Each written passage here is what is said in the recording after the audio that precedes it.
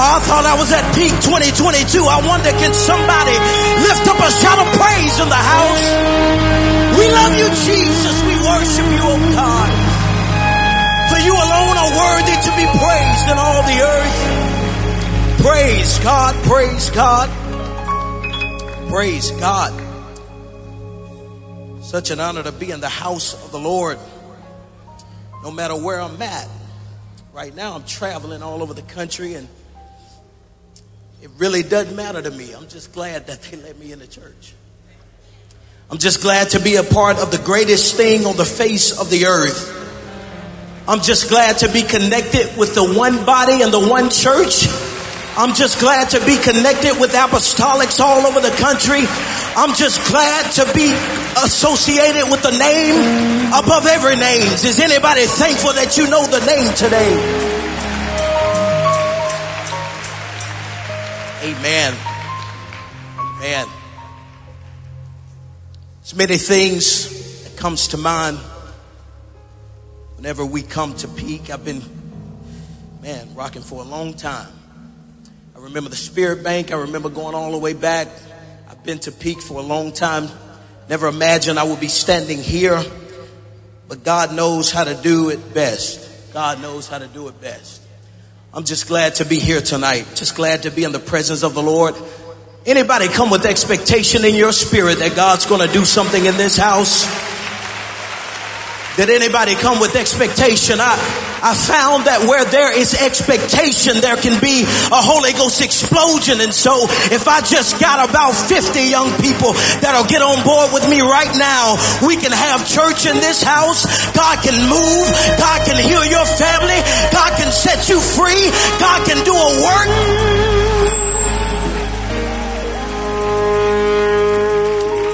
Praise God. Praise God. I want to give honor to the Executive Council, WPF, Youth Development Council. Anybody thankful to be in Houston tonight?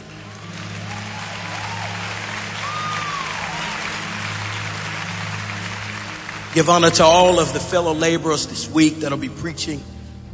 Been blessed by the ministries for the first couple services, and looking forward to those that are coming after me. I'm glad that I'm between Bishop Wilson and Pastor Stephen Collins, some of the greatest thinkers I've ever heard. And so tonight, if you just go up with me, we're gonna try to get there. But tomorrow, Brother Collins is gonna break it down for us. So I'm just excited.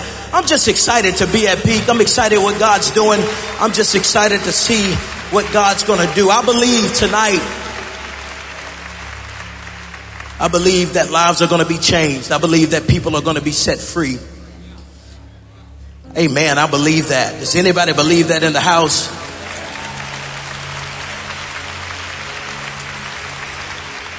Give honor to my great bishop, Bishop Barry Sutton, Pastor Stephen Collins, New Life Church.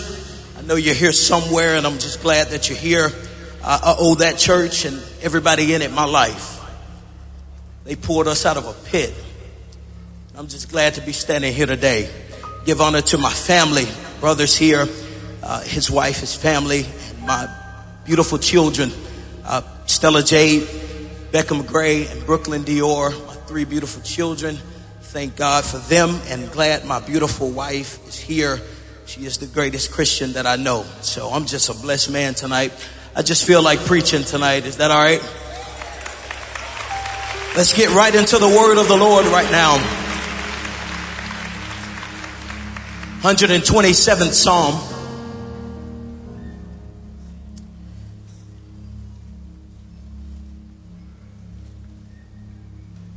All of the accommodations, basket, the room. It's an honor.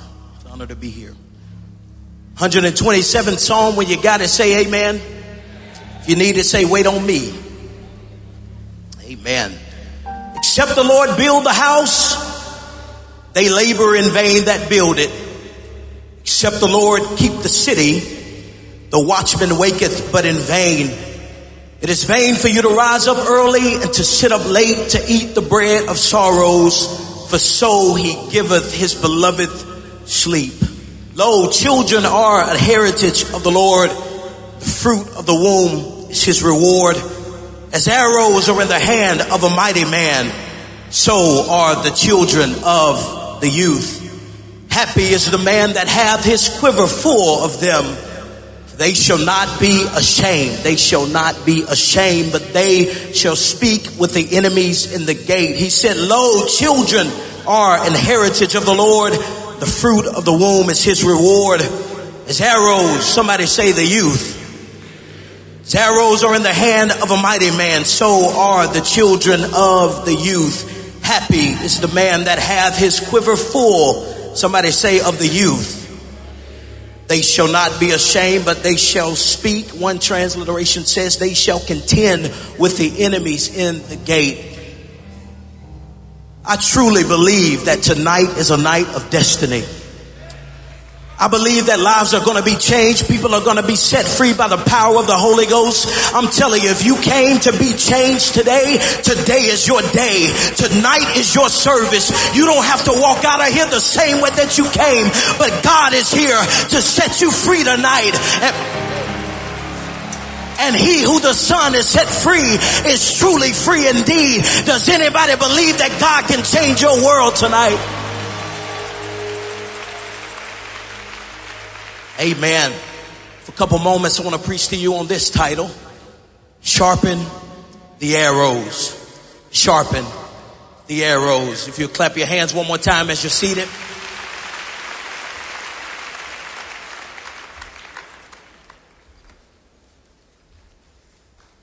There was a period of time that has forever marked the history of mankind. It was an unprecedented time that will never be forgotten.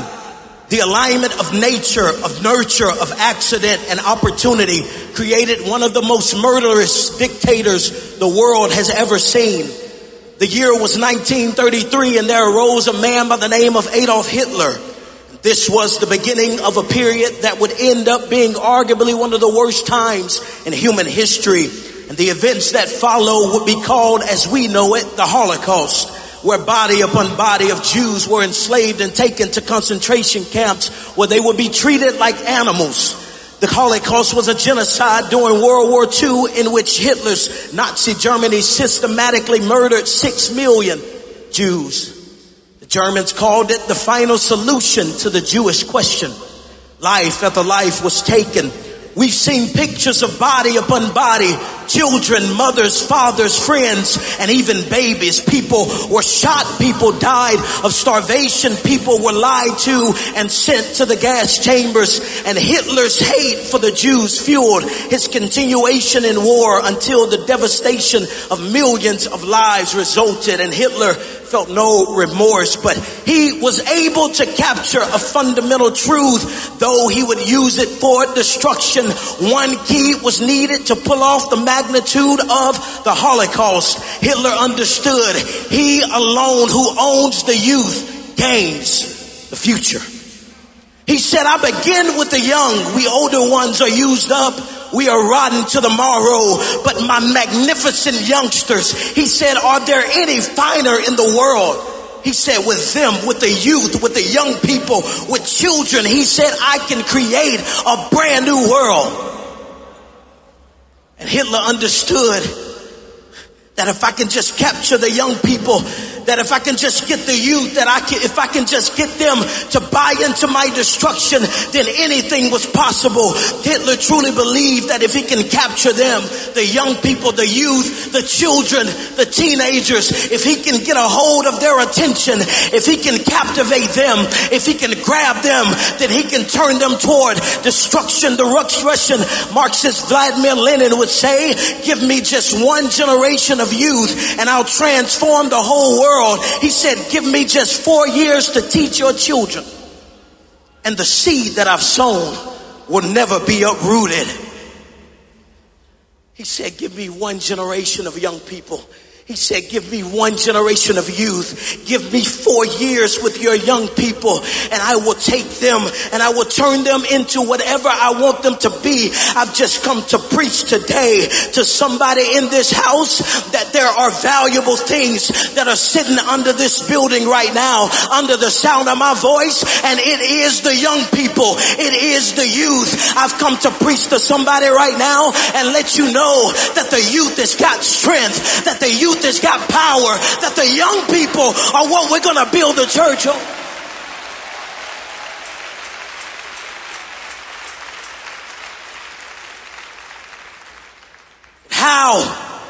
How could he get people convinced to buy in to his destruction?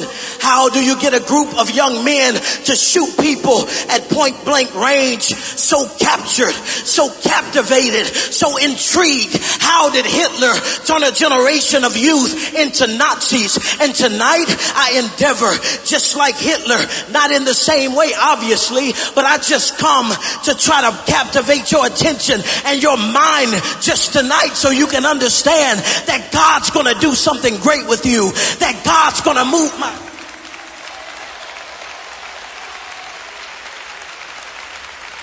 Hitler understood.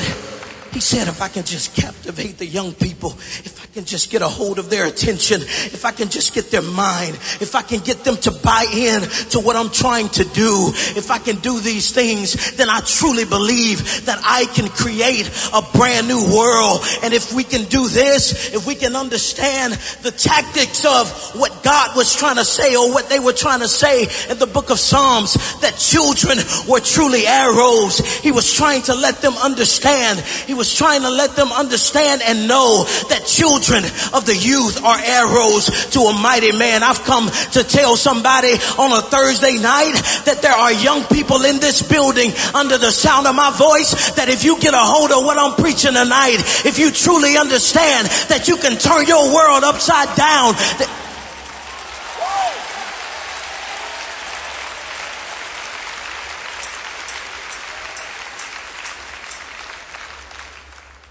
how did they get a generation of youth and turn them into Nazis? In 1937, the Boy Scouts were one of many youth organizations on the Nazis' forbidden list. Stay with me, we're going somewhere. Every non-Jewish boy in Germany was required to be a part of the Hitler Youth, the Nazi Youth Arm. And the Nazi Youth Arm would attack Boy Scouts in an attempt to force them to join. The Hitler Youth was a group designed to indoctrinate kids into Hitler's ideology, and then they send them off to war. And as the Nazis became more powerful, the Youth Arm grew. In 1933, the Youth Arm had 50,000 members. By the end of the same year, there were more than 2 million. One of the largest youth groups ever. By 1936, all other youth groups were banned and were forced to become a part of Hitler's youth. This sent a clear message: obey or be punished. At this point, the only way to be a part of anything was to join Hitler's youth. By 1939, over 90% of German youth were a part of the youth arm.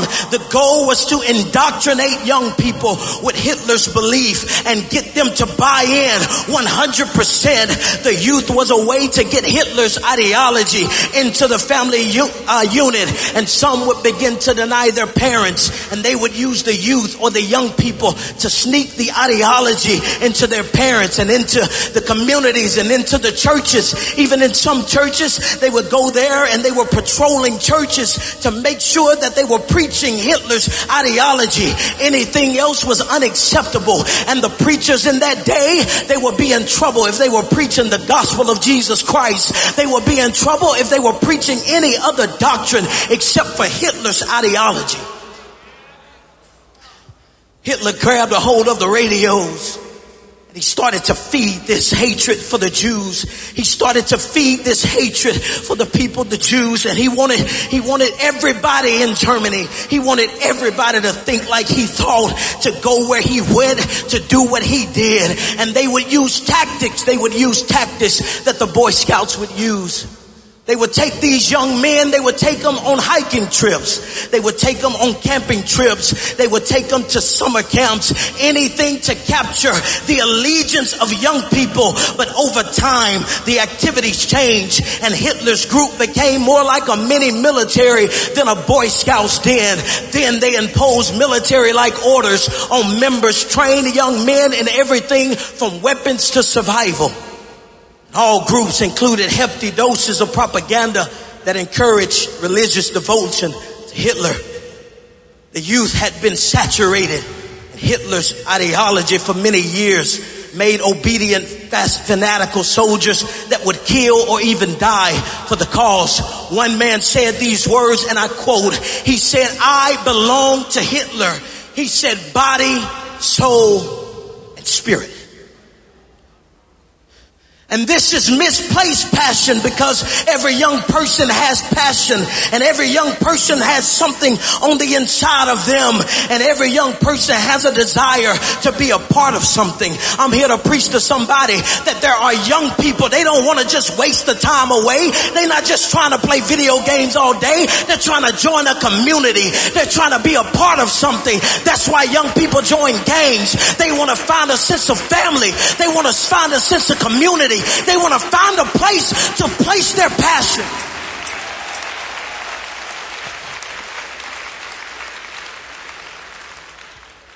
They want to find a place where they feel a part. And so Hitler played off of this, and he was picking them off one by one. At first you were forced to join, but then it turned to a place where everybody wanted to go. You're a part of Hitler's youth. I want to be a part of Hitler's youth. You're doing this. I want to do that too. I'm telling somebody in this place that the church of the living God is the... Whoa.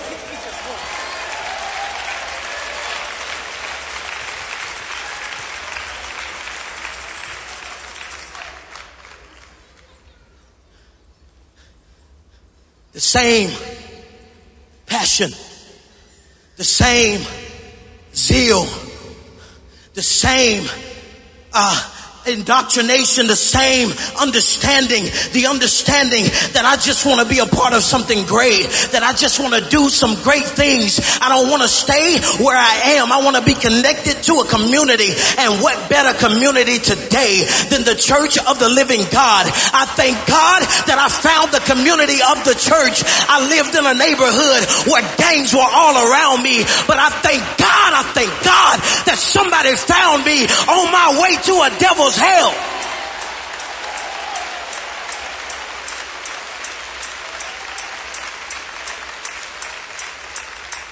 And this zeal, this passion had young people that bought in 100%. They said, I want to be connected to that. I want to be a part of that. And as they were key to the devastation of the Holocaust, some of these young people made up the SS authorities that you and I read about. And Hitler took a page out of Psalm 127 and believed that children were truly arrows. He took it to heart. He said, I believe that. I believe that children are arrows. And what he started doing, even though many people may not have known what he was up to, but Hitler knew full well, I've got some arrows in the quiver. I've got some arrows in the quiver. I want everybody to join. I want everybody to be a part. I want everybody to buy in to my destruction. And what he was doing is he was bringing those arrows in, but he took it a step further and he said, you know what? It's not enough just to have arrows in the quiver, but somewhere along the line, I gotta start sharpening these arrows. He started to teach them everything. He taught them how to war. He taught them how to battle. He taught them how to be the fiercest warriors. He said the only way that I'm going to be able to get them to pull off what I want them to pull off is if I train them, if I spend time with my arrows. And he started working on those arrows. He started sharpening those arrows. He spent his time making sure that they would have so much hatred in their heart that they would walk up to an innocent person in the Holocaust and in the death camps and pull the trigger on them. He wanted to make sure that they had so much hatred in their heart for the Jews that they would drag them to the gas chambers. He wanted to make sure that they had so much hatred for the Jews that they didn't even look at them like humanity. I've come to tell somebody that on the other side of the coin can be a church of the living God that gets a 100% buy into the kingdom and said, whoa. Somebody that just says, I just want to buy into this thing, hook, line, and sinker. I belong to God, body, soul, and spirit. All of me. It's not just my mind that belongs to God, but my body belongs to God.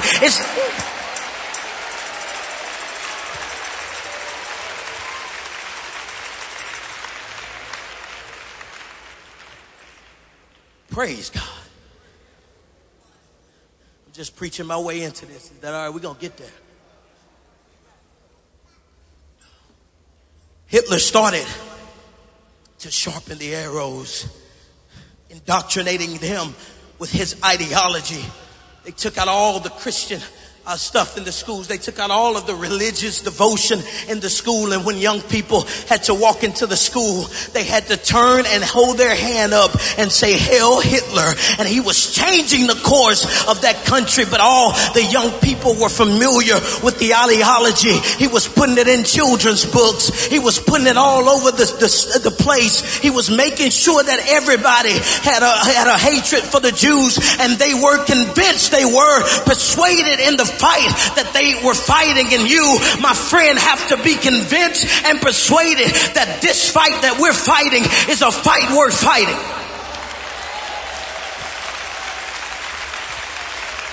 Somewhere along the line, you've got to ask yourself the question, is this fight worth fighting? Because God, the difference between Hitler and the God that you serve is he's never going to force you to enlist in his army. God's never going to drag you to the battlefield. God's never going to make you fight the good fight.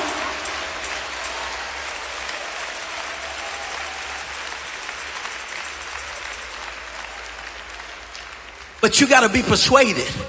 You've got to be absolutely convinced that this fight is a fight worth fighting. I know it for myself, but somewhere along the line, every young person under the sound of my voice has to get up and say, this is a fight worth fighting. There's something to fight for. I've got to stand for truth. I've got to stand for the doctrine. I've got to stand for the church.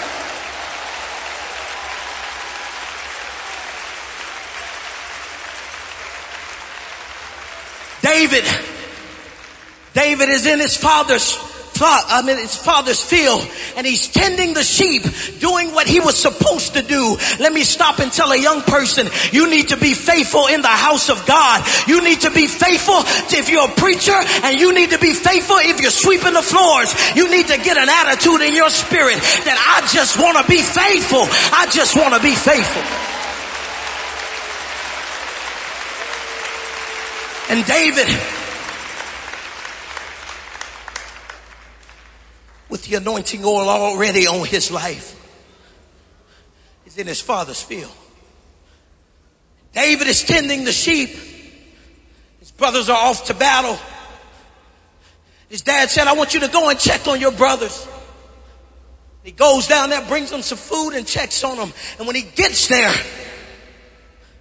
for 80 days, for 40 days, twice a day, 80 times, the people of God was being tormented by Goliath. He would challenge them twice a day for 40 days. And he would say, send me a man. Send me a man. David trots down to the battlefield. And David hears the voice one time. And he said, who is this uncircumcised Philistine that would defy the armies of the living God? And then he said, is there not a cause? You gotta hear what I'm preaching to you today. David's brothers were warriors. Saul was a man of war, but nobody thought it was a fight worth fighting. I got an apostolic young person that'll stand up on a Thursday night and understand this fight is a fight worth fighting.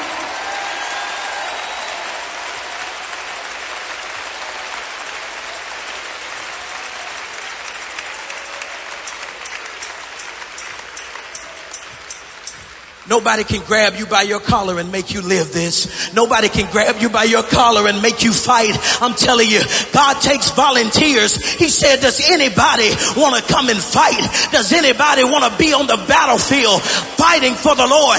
David had an attitude in his spirit. He said, I'm sick and tired of people coming up against the kingdom of God. He only heard it one time. They were listening to this trash for 40 days and 40 nights.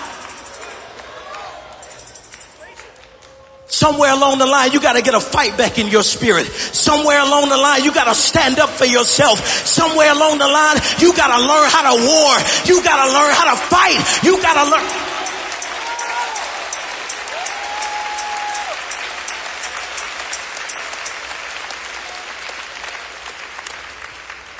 David, a young man, had an attitude in his spirit.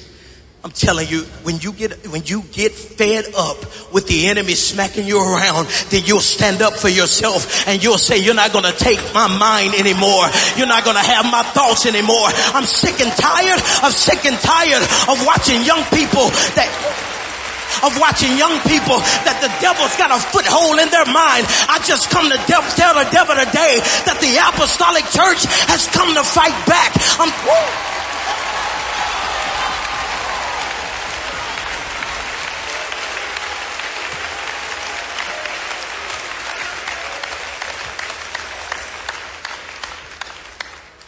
David said he's stopping the progress of the church. He's standing in the way. He's standing in a place that would stop our tracks. We were trying to move forward into a land that God said belonged to Judah. He said, but you gotta get out of the way. I got an attitude in my spirit that ain't no devil in hell gonna stop what the church is doing. Ain't no devil in hell gonna stop what God wants to do. Ain't no devil in hell gonna stop apostolic young people.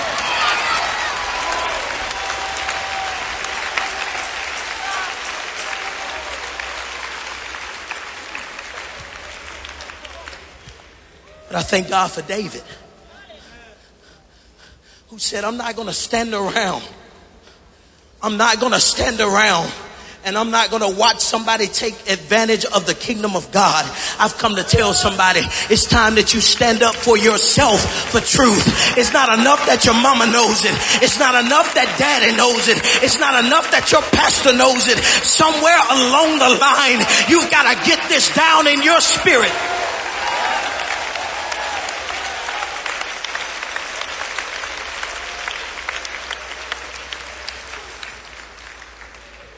Because there's a difference between knowing the word and living the word.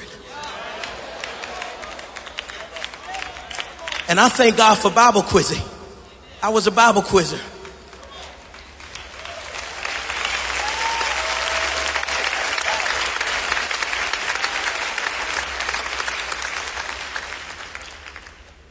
But somewhere along the line, it's got to take the 18-inch trip from the brain and just head knowledge of I can just pull Acts 2:38 or I can just pull holiness. But it comes to a place where it's got to take that journey down into your heart and get in your spirit. I'm telling you, this is more than just quoting scriptures. This is more than just knowing the doctrine. You got to get it internalized in your spirit. I'm telling a young person right now under the sound of my voice that if you get the word of God in your heart and get the word of God in your mouth, that no devil in hell is going to be able to stop.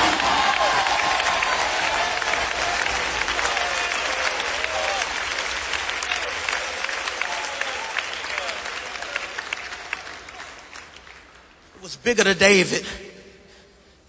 He was fighting a fight that was worth fighting.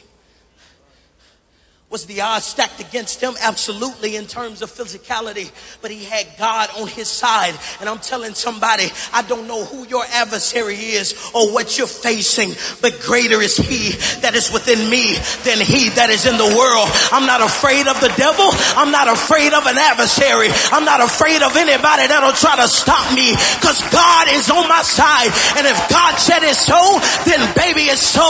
We can have the victory. You can have peace. You can have joy. You can have righteousness in the hope.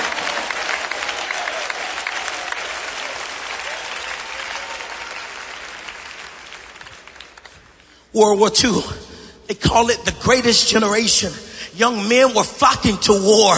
They were going to war because they just wanted to fight. I read somewhere where young people that didn't get accepted to go into the war would commit suicide because they wanted to be a part of the cause. They wanted to be a part of something great.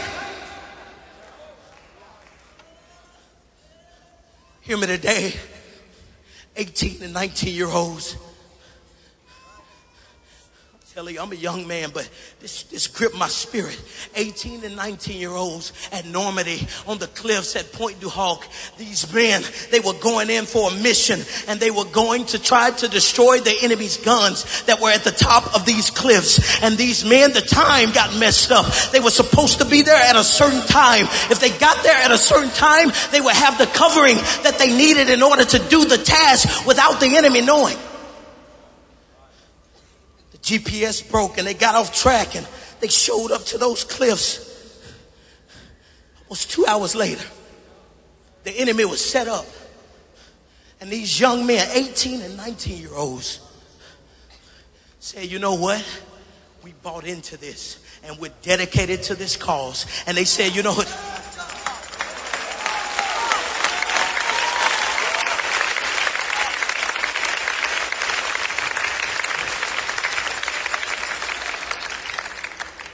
So those young men, the day before, if you read some of the interviews, the day before, most of those young men, they had food poisoning, and they said, do you want to do it another day? They said, no, sir. We've trained for this all of our lives. And they loaded up on that boat and they headed to those cliffs, and they get there, and you've got to see it. You've got to understand these 100-foot high cliffs.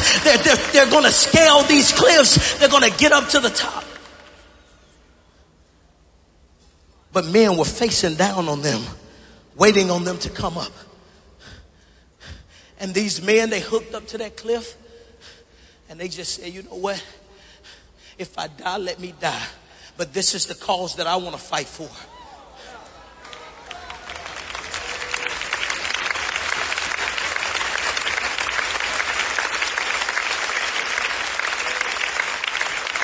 And you got to see the picture. You've got to see them climbing those cliffs. And you got to see 18 and 19-year-old kids. They were putting their lives on the line. They were putting everything on the line. And they were climbing up to an enemy that was shooting them right here. And people would see men fall off of the cliffs. And those young men had a dedication and a determination in their spirit. And they say, I've got a cause and I found something that I deem worth fighting for. I just come to tell the church that if they can fight for that, then we can fight for the kingdom of God.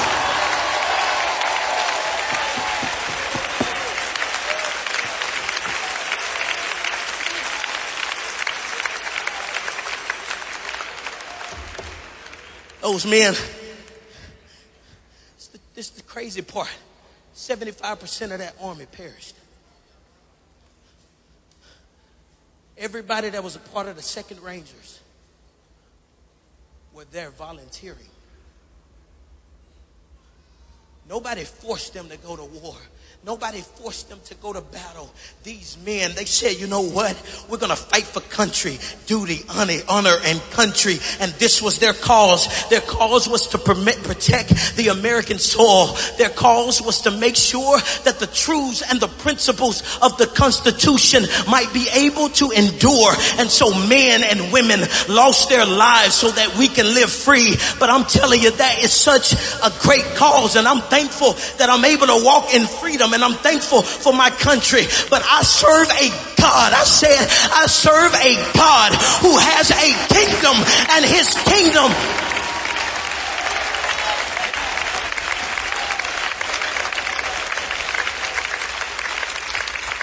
I just want to know if those men can buy in 100%. Can I get apostolic young people on a Thursday night at Peak to buy in 100%, to say I'm putting it all on the line, that I'm going to do everything that I can for the kingdom of God?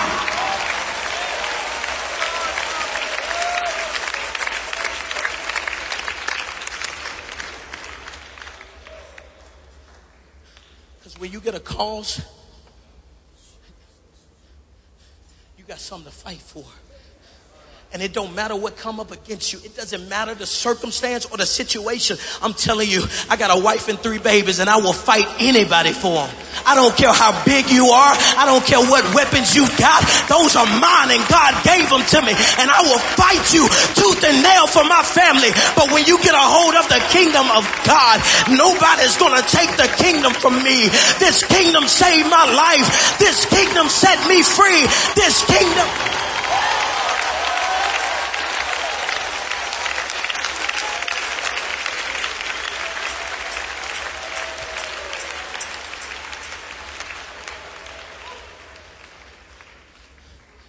Depression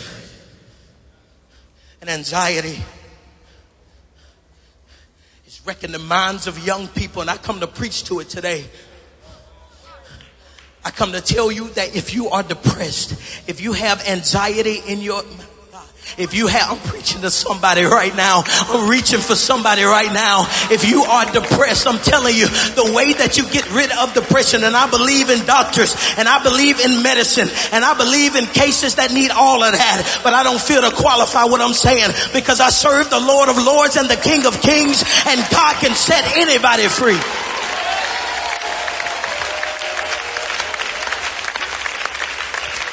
But let me tell you another cure for depression.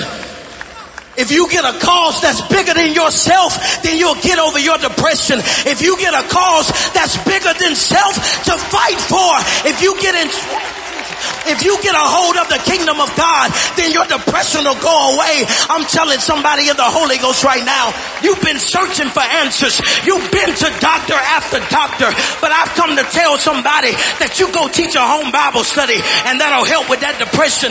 You go teach a home Bible study, and that'll help with that anxiety. You go find somebody and win them to God, and that'll...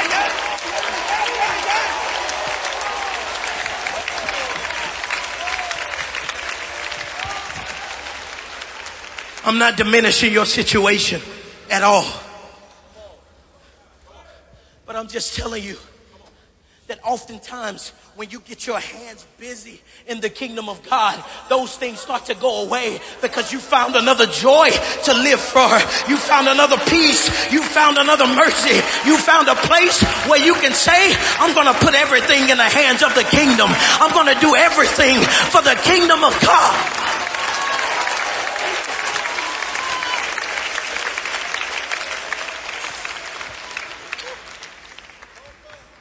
And suicide. Yeah, I'm coming after you, suicide. I'm sick of suicide. I'm telling you, you probably don't even want me to talk about it, but I'm going to talk about it, because there's some people in this place right now that's struggling with the spirit of suicide. And I've come to...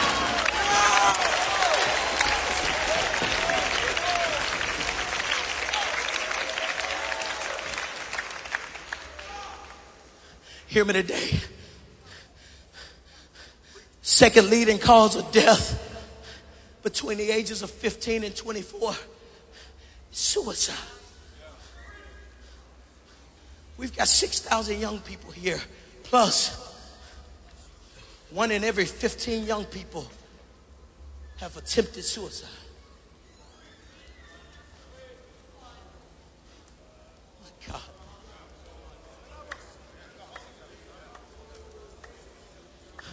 I got about 15 people right here. Statistics say that one of you is dealing with suicide. So why would we be quiet about it?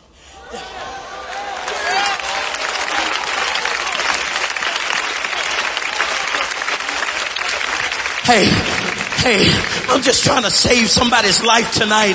I'm just trying to grab somebody back from the forces of hell. I'm just trying to reach for your children. You may not even know what they're struggling with, but I was a youth pastor for a long time, and I know that parents don't even know what's going on. But this preacher's going to preach to you and let you know God's got a purpose for your life. God's got a plan for your life. God wants to do something with you. You've got to get busy in the kingdom.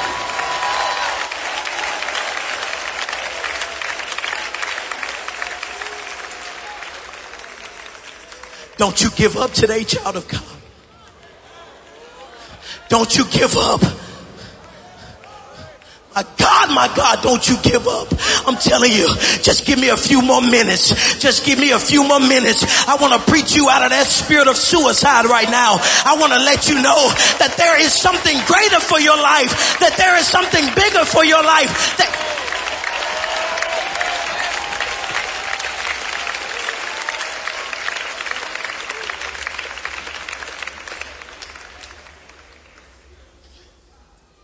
Praise God. He said, I'm going to say it again. But here's the thing. I'm telling you, I'm reaching for somebody right now. I know what I feel. I'm reaching for somebody right now. You've been battling those thoughts, and you come to Peak today, and those thoughts have been wrecking your mind. And you said, God, if you just send me a preacher today that'll help me in my situation, to tell me that I've got a purpose and I've got a plan, and God wants to do something for me. Hey, God can use you. God can work through you. Your pastor can use you. God wants to do something in your life.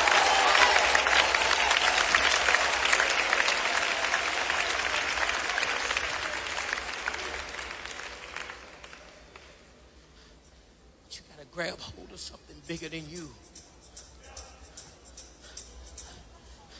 I'm telling you, when you start dealing with souls, I'm telling you, in Pentecost, and I'm trying to, somebody just come grab me if I'm wrong. My pastor's right there. In Pentecost, our hands are so clean.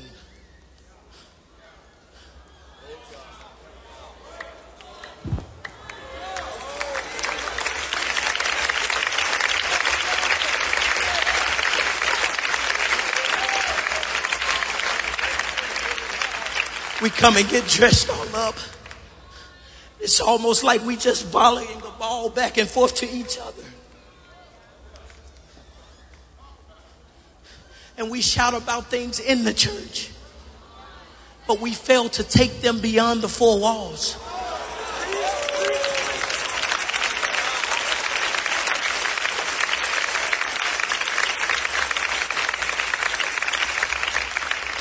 So what happens is we get in an atmosphere like this, and everybody has clean hands, because not many people have been truly reaching after we leave Peak.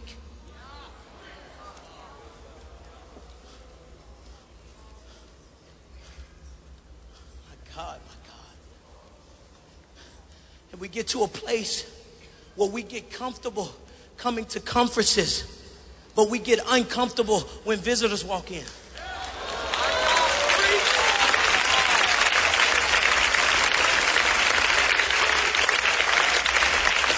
Listen to me. I was at a conference recently. I won't tell you the place. I've been to a bunch of them recently. I was there. The man of God was preaching under the conviction of the Holy Ghost, and he started to get on homosexuality, and I believe all of it. I believe the book. But when he started to get on that, there was a man that was clearly struggling with that in the back of the church, and that man was struggling with that spirit, but something led him and drew him into the house of God. And I don't have a problem. Everybody has a choice. He can get up and leave if he wants to, and so that's what he chose to do. But what really vexed my spirit,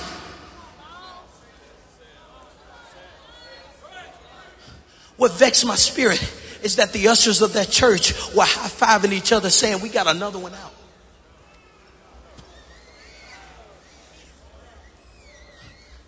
Why are we a church?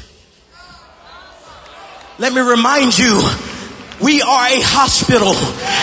And let me remind you again, such was some of you, but you've been washed by the blood.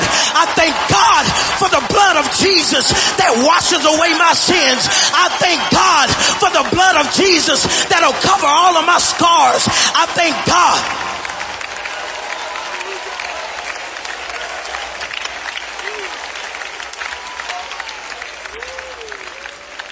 I was sick to my stomach. I'm telling you, I wanted to leave town right then. Because you know who goes and does reconnaissance after that? It's God in the middle of a night.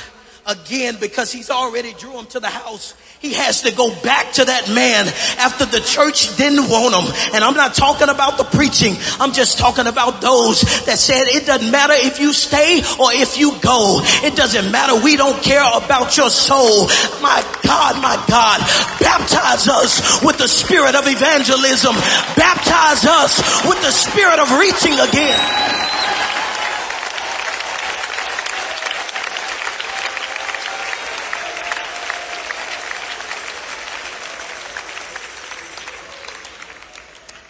That's a cause that's worth fighting for.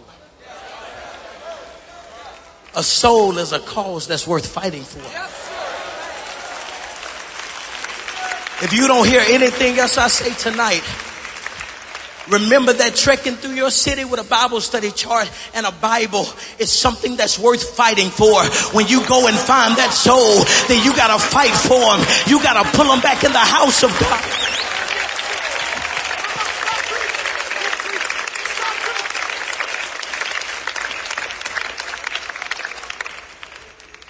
And so,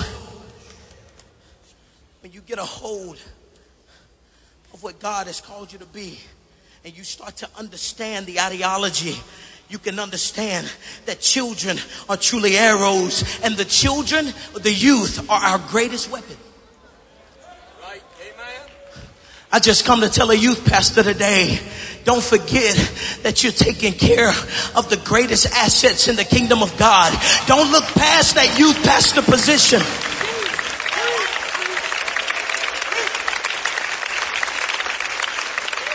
Don't use you, pastor, as a stepping stone to greater ministry. You got your hands. They say the hand that rocks the cradle rules the world. And when you get an understanding that you've got a hand in shaping arrows and making sure that we've got strong, sharpened arrows in the quiver, then you won't look past that small thing that you're doing. I'm telling you, I pray that somebody wakes up tomorrow with a greater understanding of what we actually have in our hands right now. Right. Your pastor will pray, he will preach, he will teach, he will equip. He believes that you are arrows. I believe that you are arrows. But the conversation shifts on his head when young people get a hold of who they are. I just come to tell you, you are an arrow. You are a weapon in the hand of a mighty man. When you understand who you are, then you walk in a different determination and a different spirit that says, I'm a weapon in the hands of a mighty man.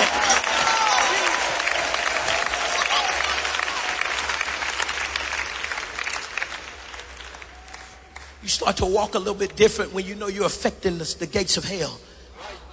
You start walking a little bit different. It's not arrogance, but it's understanding. I finally know the purpose of why I was created. I finally understand. I was looking around for my purpose. And as a young person, I know what that is. You're dragging around trying to find what God has created you to be. But oh, one day when you get a hold of who God has called you to be, when you understand that you're an arrow, baby, you're a weapon in the hand of a mighty man.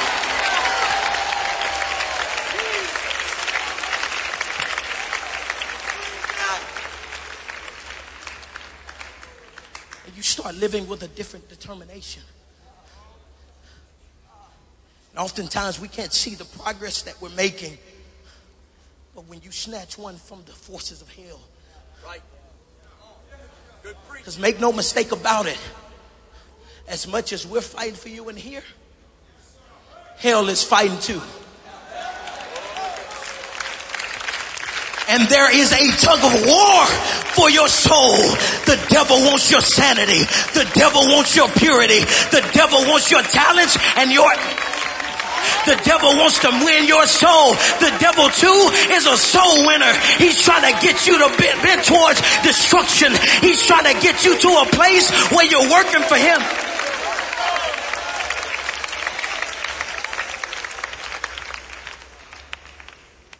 And the devil is tactful, because the devil will leave young people wandering aimlessly. And they'll have this thing called analysis paralysis, where they just go around in a circle and they're never able to make a decision. And I'm telling somebody right now that today you can make a decision and choose to live for God. You can say, God, you know what? I'm throwing everything else out of the window, and I'm going to walk for your truth, and I'm going to stand for you, and I'm going to live for you. And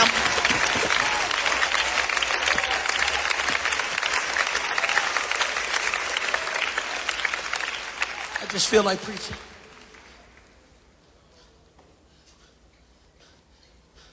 The fragility of life. Hear me today. I know what I'm talking about. In 2014, I buried my mother. 2 months ago, we buried my wife's mother. A week after our honeymoon, we buried her father. We have buried 3 parents in 9 years of marriage. And as this thing keeps ticking and ticking and ticking, I start to realize how fragile this life is. Here today, gone tomorrow, a wave tossed in the ocean, a vapor in the wind. Life is short. The enemy knows this. And so what he does is he ties your hands. And he wants to keep young people in a place of inactivity. And I just come to preach, if there was ever an hour, if there was ever a day that you need to figure out who you are and get a hold of your calling, today is that day. You've got to stand up and say, I want to know what God wants me to do. There's a desperation in the atmosphere that says, I got to get a hold of my call. I got to get a hold of my destiny. I got to learn that I'm an arrow in the hands of a mighty man today.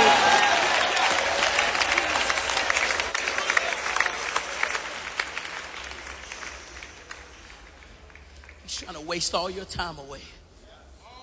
It's a trick, I'm telling you. He's trying to just keep you in a place where you're immobile and not doing anything for the kingdom of God. But I wonder tonight, and I'm not just trying to hype nobody up. If you want it, you can have it. But I'm telling somebody right now, you can get a hold of your calling. You can tell God, God, I'm tired of walking around in circles. I'm tired of going through the motions. I'm tired of going to conference after conference and leaving the same way that I came. But tonight, I said tonight, I got to stand up and ask you, God, what is my purpose? What is my calling?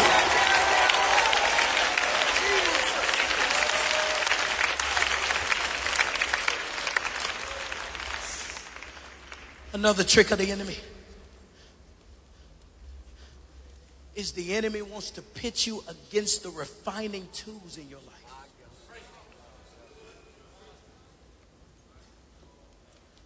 He wants to pit you against your man of God. Yeah. Anybody that tries to pit you against your pastor, they're not of God. I don't care if they got a Jerry curl and a 3-piece suit on. They're not of God. They're trying to separate you from your man of God. And you just got to stay tethered to the man of God. And you got to say, I'm not going anywhere.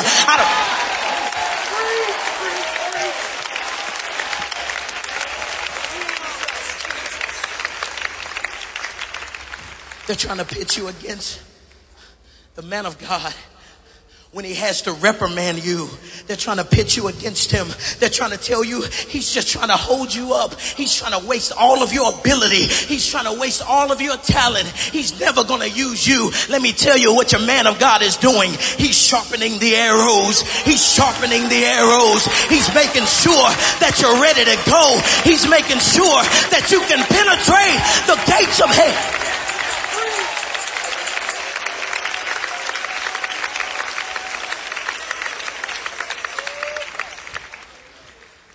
So when you get set down for a little while, don't get bitter, get better. Hey, preach. Come on. Yes, sir. Preach it. Yeah, come on. Good preaching. In Birmingham, Bishop Sutton's got a green couch. And if you're ever sitting on that green couch, it's trouble. And you take that walk of shame out of that office from sitting on the green couch. I only had to sit on it one time, thank God. So when you get up from the green couch, don't go try to jump to another church. When you get up from the green couch, don't try to say, man, my pastor doesn't know what he's talking about. I'm the best preacher this church has ever seen. You better sit down somewhere and you better listen to the man of God. You better get an attitude that says, ain't nothing going to separate me from my man of God. There's nobody going to separate me from the man of God.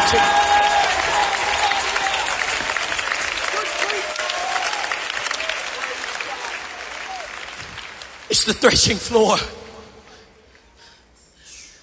It's the potter's wheel. It's gold tried in fire. And there has to be some friction when you're sharpening. Right. So everything ain't going to be smooth in the kingdom of God. Because your pastor and your leadership and the youth development council, we're just trying to knock off some edges that don't belong there. We're trying to sharpen you into the arrow that you need to be. You've got to wake up and understand that the threshing floor is a part of the process. Don't you ever learn how to bifurcate the process, but you've got to say, I embrace the process. And you got to learn how to fall in love with the refining tools of God. You got to say, God, if my back needs to be broken, then God, break my back. God, if I need to walk a little bit different, then let me walk a little bit different. God.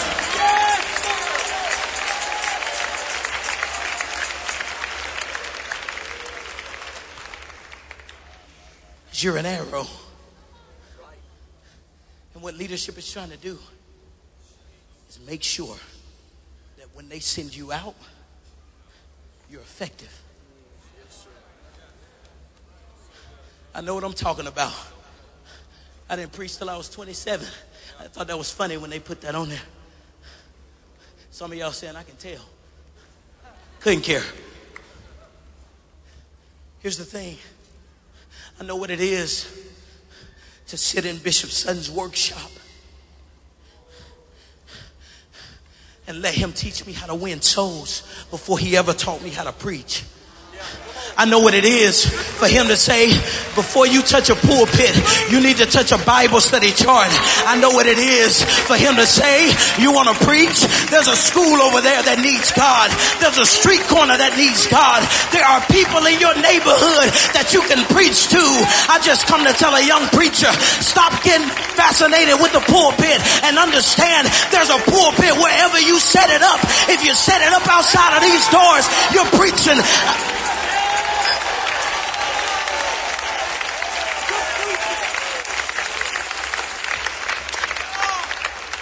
Don't get frustrated, young people. Don't get frustrated with the process. Joseph had to walk through the process. Joseph had to go into the pit. Yes, sir. Amen. And then he had to go to Potiphar's house. And then he went to prison. And in each one of those places,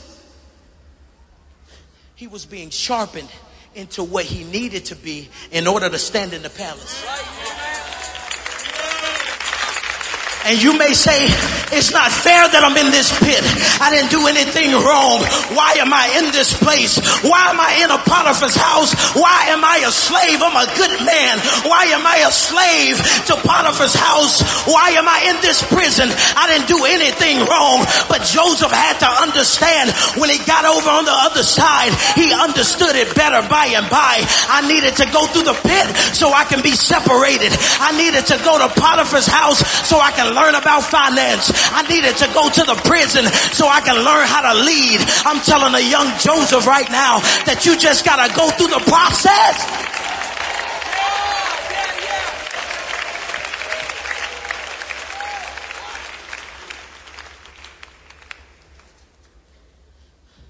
And as you walk through that process, you start to understand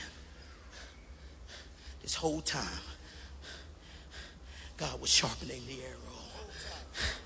All along the way, there's nothing wasted. I'm telling you, I just feel like I need to talk to somebody that's been sitting in a holding place for a little while, and you just been sitting there and you wondering, when is my time going to come? God, when am I going to do the things that you promised me that you would do? I'm holding on to these dreams. God, I'm holding on to this stuff. I just come to preach to you. Don't get frustrated. Just wait out the process. God is working on you. God is giving you the tools that you need in order to stand in the place that God has called you to stand in.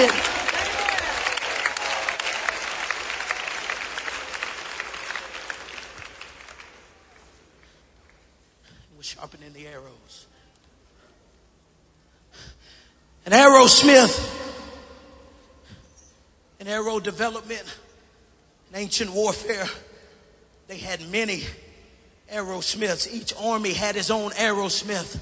and they can produce these arrows, and they would create these arrows, and they would use metal, and so they had to forge these arrows in this old development of arrows, and they would work on them, and the battle was raging, and the battle was on the way, and everything was happening, and so it depended on how fast they can get arrows to the battlefield. Your success depended on how quickly you can get arrows to the battlefield, and so the arrowsmith would work frantically to produce these arrows.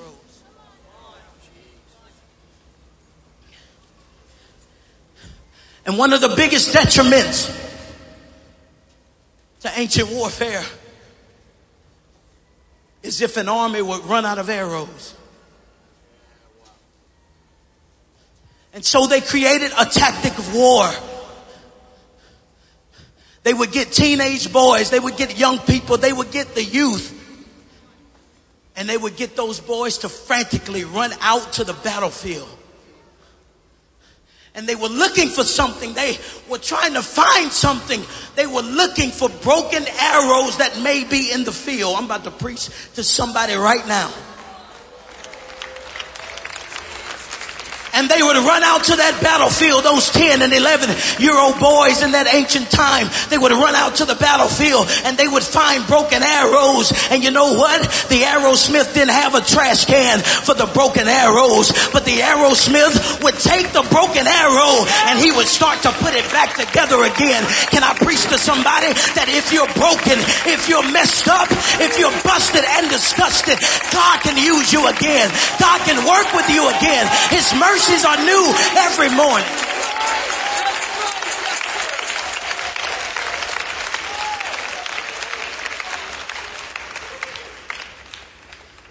Because there's weapons that the devil has got convinced in this building that because I messed up, because I made a mistake, because I've fallen one too many times, that I can never be used in the kingdom of God, that I can never be a sharp arrow in the hand of a mighty man. But the devil is a liar. The devil is a liar. I've come to preach hope today. I've come to preach.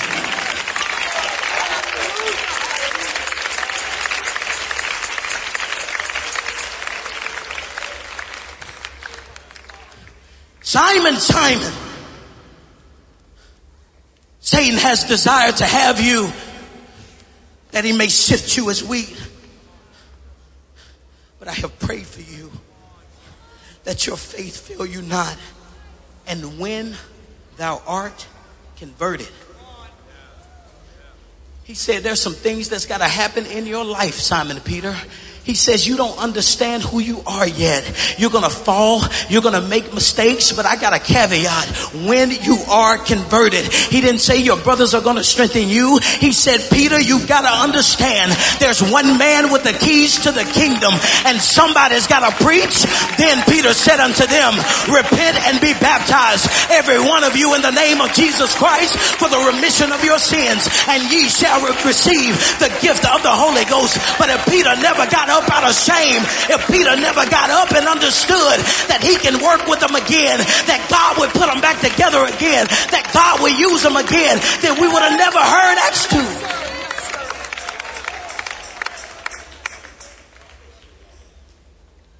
Just want to preach to somebody and let you know God can still use you.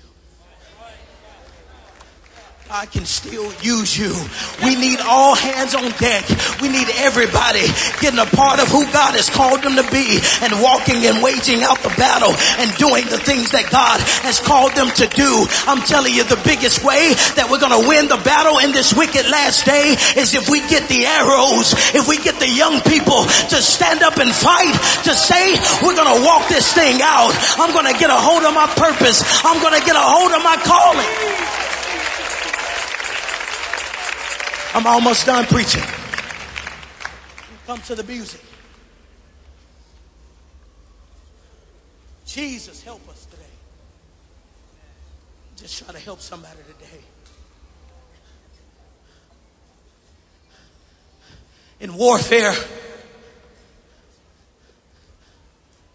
there's a thing we have to understand. We've got to understand that there is a time to sharpen the arrows. And there is a time of war.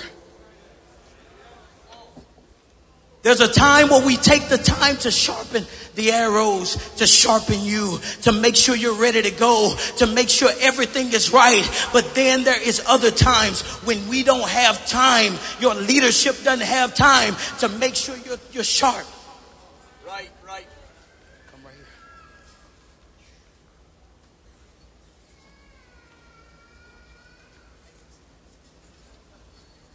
I would do it myself, but I'm from the hood.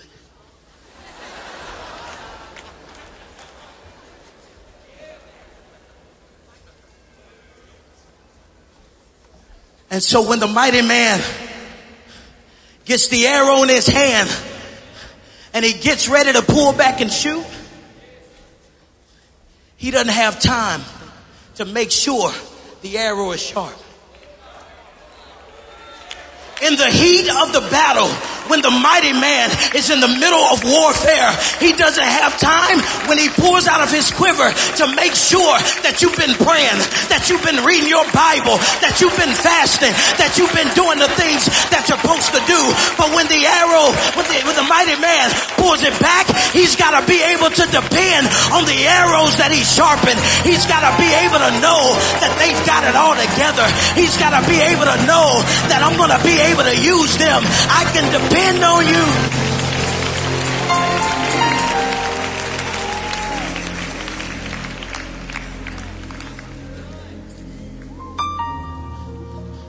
We can't pray for you all the time. As the church grows larger because you're bringing in souls, he can't touch you every day. So you got to stay ready. They say if you stay ready, you ain't got to get ready. And I just come to tell somebody in the Holy Ghost that God wants to use you as an arrow, that God wants to work with you, that you're an arrow, baby, in the hands of a mighty man. And when the mighty man gets the bow, he's going to reach in and he's going to pull out a sharp arrow that can penetrate the gates of hell, that can contend with the enemies in the gate.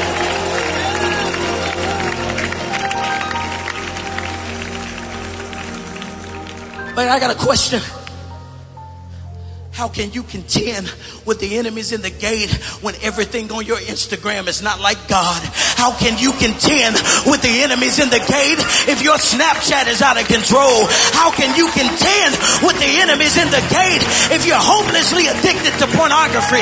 How can you contend with the enemies in the gate if you don't...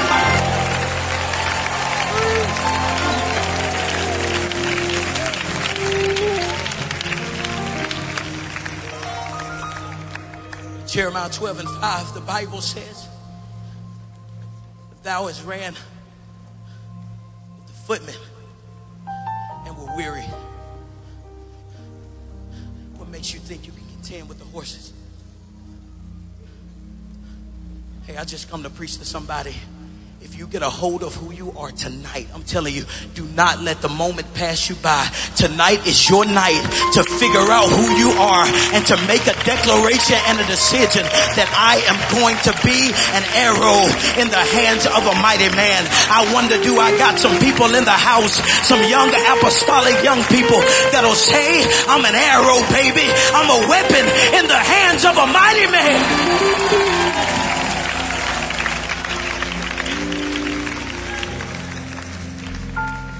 Musicians, come.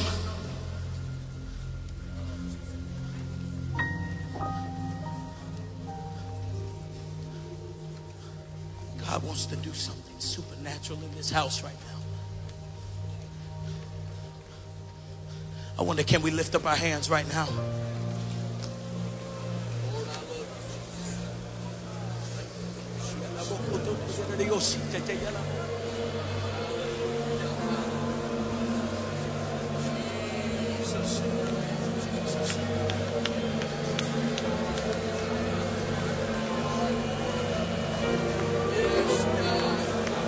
Come on, child of God, you're an arrow.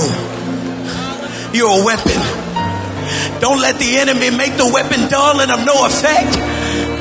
Don't let social media make the weapon dull and of no effect. Don't let pornography make the weapon dull and of no effect.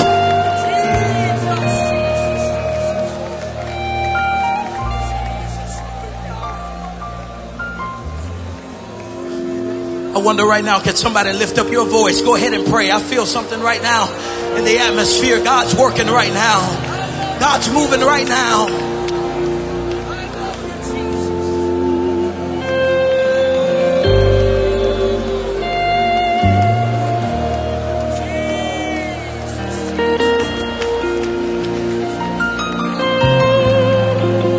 Come on, you're an arrow today.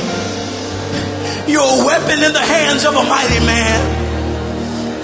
God wants to use you to contend with the enemies in the game. God wants to use you to fight on the battlefield.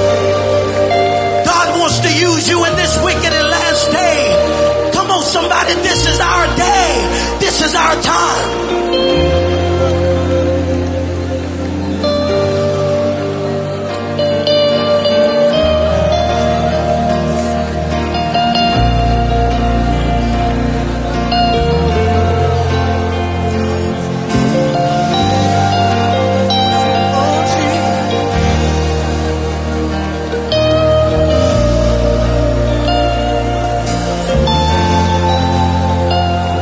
Speak victory.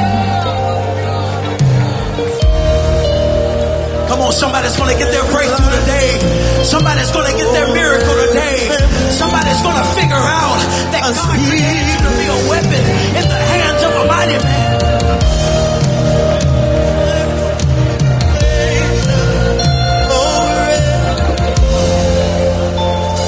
I speak victory.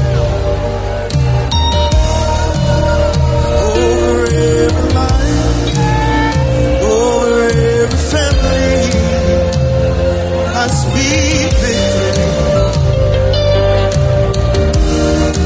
for every situation. Come on, somebody, tonight is your night. Tonight is your night. I wonder, can you pray right now? I wonder, can you reach heaven right now?